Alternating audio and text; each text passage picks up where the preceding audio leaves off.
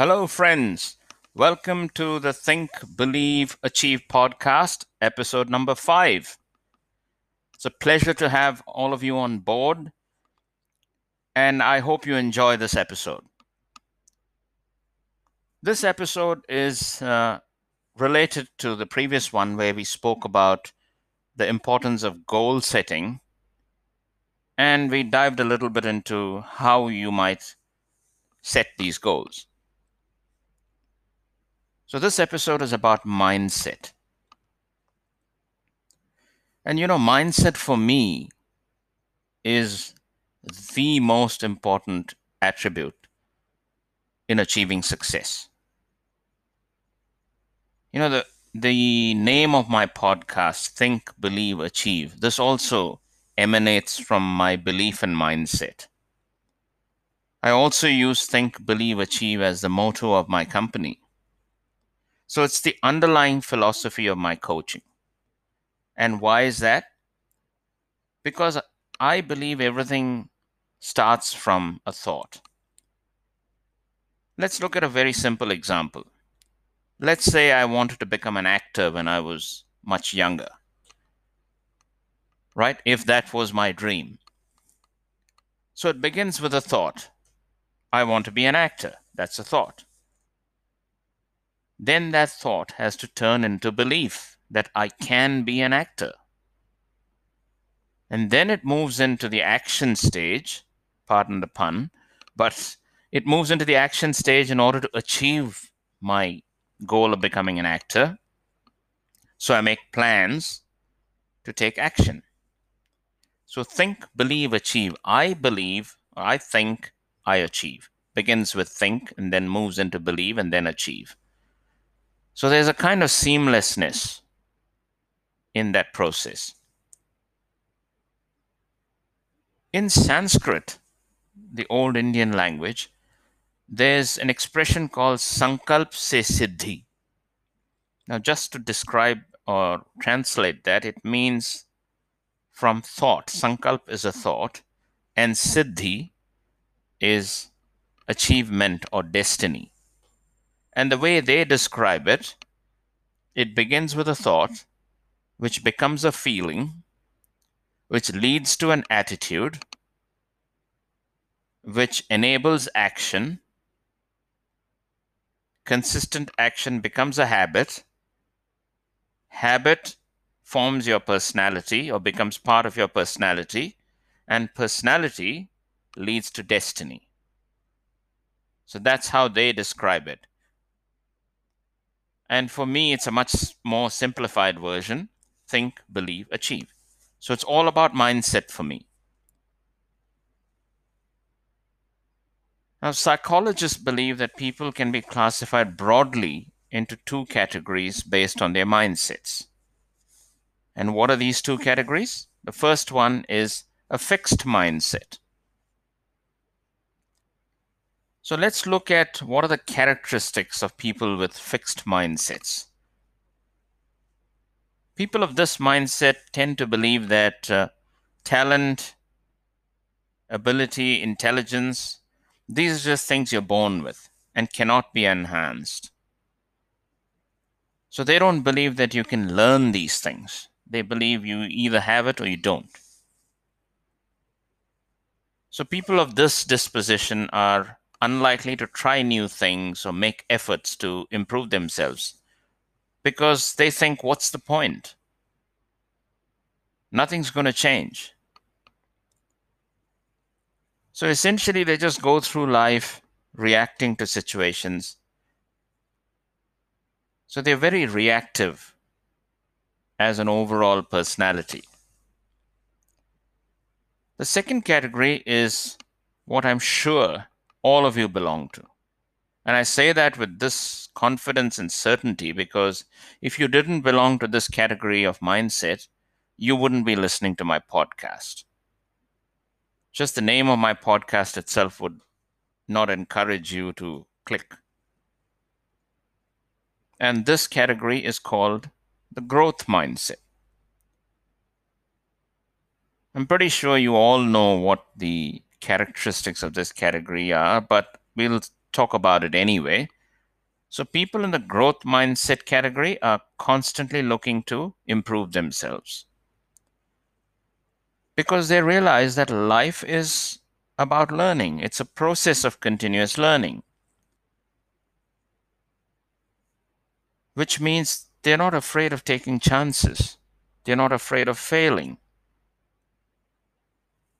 because they view failures as stepping stones towards success. Every time you fail, you take some learning from it and you move one step closer towards success. So they're generally quite proactive.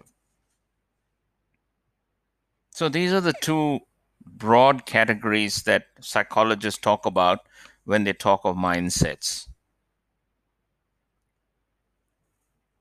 And friends, it's quite unfortunate that in today's world there are a great number of people in the fixed mindset category.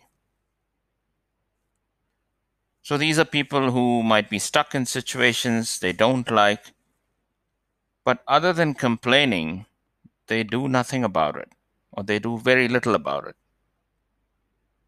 because they consider themselves to be victims of fate or destiny, and they take no personal responsibility for their problems. They play the victim card to such an extent that, they actually probably enjoy their victimhood. Whatever unpleasant situation they might find themselves in, they always blame someone or something else for their troubles. And they actually revel in the sympathy of others for their plight. They love their victimhood. Now, I'm going to make a very honest confession here. I was guilty of being a member of the fixed mindset club for a long time, especially during the first few years of my life in New Zealand. I felt like I was the victim of some strange conspiracy to fill my life with worries, problems, and roadblocks. It's like I was deliberately enticed to come to New Zealand so I could face all these problems. So, whether I was the victim of a job loss, a restructuring, or whatever, a redundancy, whether it was a problem I had with a boss in any of my companies, whether it was any other work issues or even health issues, I always attributed it to either someone's vindictiveness against me or my own bad luck.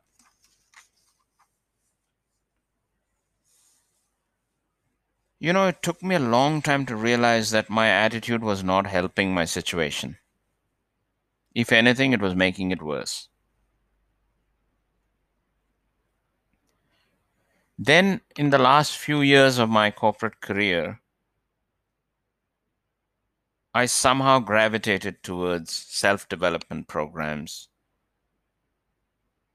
By sheer chance, I attended a few motivational seminars, just accompanying a friend until I got into it.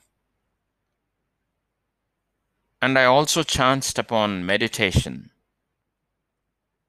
which was actually something that my doctor advised me to try out. And that's the only reason I tried it out. It's not that I hadn't heard of meditation, I had heard a lot about it, but I didn't honestly want to try it. I just thought it was something out there. It was not for normal people. I thought it was for not real hippies, but hippie type of people. But when my doctor suggested it to me, because when I went through a phase where I was totally stressed out, my stress was taking a toll on my health, my doctor suggested trying it out, trying mindfulness meditation, instead of going on medication. So, meditation instead of medication. And the only reason he suggested that, despite being a medical professional, is because he had tried it himself and it had worked for him. And also, I was already on a lot of other medications, and he didn't want to add more medications. So when I started it, I was not sold, I'll be honest. The first few sessions, I thought I was wasting my time. But slowly it grew on me. And through all of that, self-development programs, motivational seminars, meditation techniques, I realized that I had to get out of this fixed mindset. It wasn't helping me, it was only harming me. So then, once I started becoming a little bit more open to learning and having a more flexible mindset, I decided that every time I find myself in a situation that I don't enjoy or like,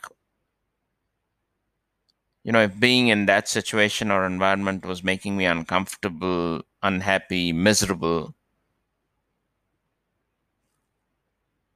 I decided I needed some sort of a mantra or a formula for me to fall back on. So I came up with this formula that I call the calm formula. I love this word, calm. I think there are some words, just by saying it, your blood pressure might go down a couple of notches. Think of these words: calm, relax. So when you say or someone says, calm,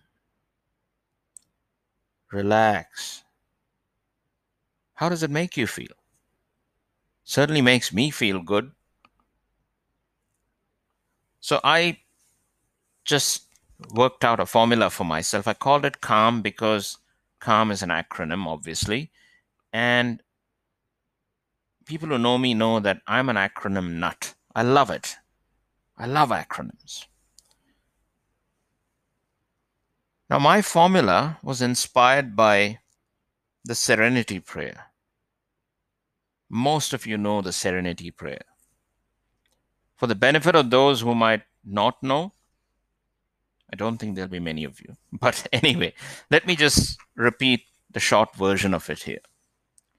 So it goes like this, and this is just a general generic sort of message I'm giving you. It may not be the exact words, but it's along the lines of, Lord, grant me the courage to change the things I can change, the serenity to accept the things I cannot change, and the wisdom to know the difference. So my calm formula is inspired by this. And it guides me through the difficult situations that I face in life. And it helps me to come up with solutions to resolve the problems and move forward. So let's just dive into this. The calm formula, C stands for change the situation. So C is for change. If you find yourself in a position that you can change whatever is bothering you, go ahead and change it. If you cannot change it yourself but can influence others to change it, then start influencing it. Influence the change. The next letter, A, stands for accept the situation. So if you're unable to change the situation or influence a change, learn to accept it.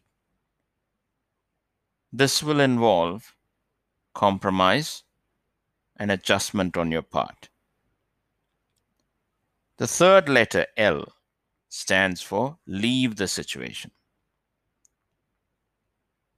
So if you're unable to change or accept the situation, leave the situation. Start working out how you can get out of the situation. The last letter, M, is something I tagged on because one, it completes the acronym CALM, and another, I think it is very, very important. M stands for make the right choice. It's important to choose the best option among the three very wisely. Don't make that choice in an emotional state.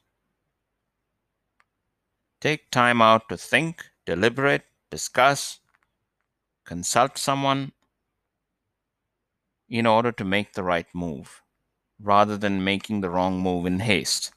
So that's my calm formula, friends. I hope it helps some of you if you go through situations where you're not sure how to move forward. Try using the calm formula, see if it helps you, and let me know if it does. You know, I love feedback. Let me give you an example of one of my clients who used this formula for the situation he was going through. Now, the names I use are obviously going to be fictitious because I don't want to, disturb their privacy. I need to protect that. So, the fictitious name for this client of mine, let's say, is Ramesh. And the other person involved in this situation is Ramesh's boss, and we'll just call him Paul. Now, friends, please don't read anything into the possible ethnicities of these names. I've just made them up. All right? There's a lot of tendency to read between the lines, but please don't read between the names. So, Ramesh was going through a very difficult situation at work. You see, he'd been recently hired as a warehouse manager, and he was reporting to the operations manager, and that's Paul. Paul had worked his way up from the bottom. He'd been working on the floor. He started as a cleaner in the warehouse, and then he worked his way up to being a storeman. And then, through his work and through his long period of employment with the company, he had been with the company for 20 years. He worked his way up from the bottom and had become the operations manager. And because of his path of growth, he didn't have much time for people who had degrees in that kind of education. He believed in, working from the bottom up. He had, let's say, a condescending kind of attitude towards people who came in with a lot of education. And Ramesh had a lot of education. He was a postgraduate. So straight away, Paul had a kind of sarcastic attitude towards Ramesh. And he took great pleasure and satisfaction in the fact that someone with such high qualifications reported to him, and he had nothing beyond high school qualifications. He'd never let an opportunity go to throw sarcastic barbs at Ramesh about his qualifications.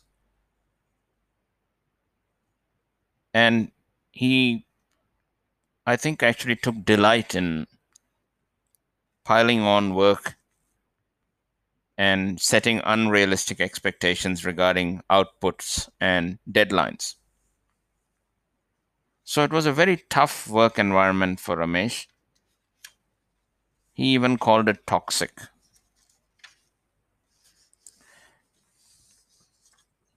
Now, the problem for Ramesh was that Paul, because he was a veteran in the company, he was very close to the owners of the company, the directors of the company. And so his behavior was not something you could correct by reporting it to HR. So when Ramesh initially signed on with me, he was just looking to reduce stress at work because he was feeling it was a new role and he was feeling a bit insecure. And he was also suffering from the imposter syndrome, which is doubting your own ability for the role that you're doing. When we first talked about, what were his challenges and what were his goals going to be, he never mentioned anything about the personal issues that he was having with Paul. He just talked about time management and getting over his imposter syndrome, and also talked about improving organizational and people skills. But after a couple of sessions, as we dive deeper into his why and so on, which is part of our coaching process, I managed to break through beyond his original issue.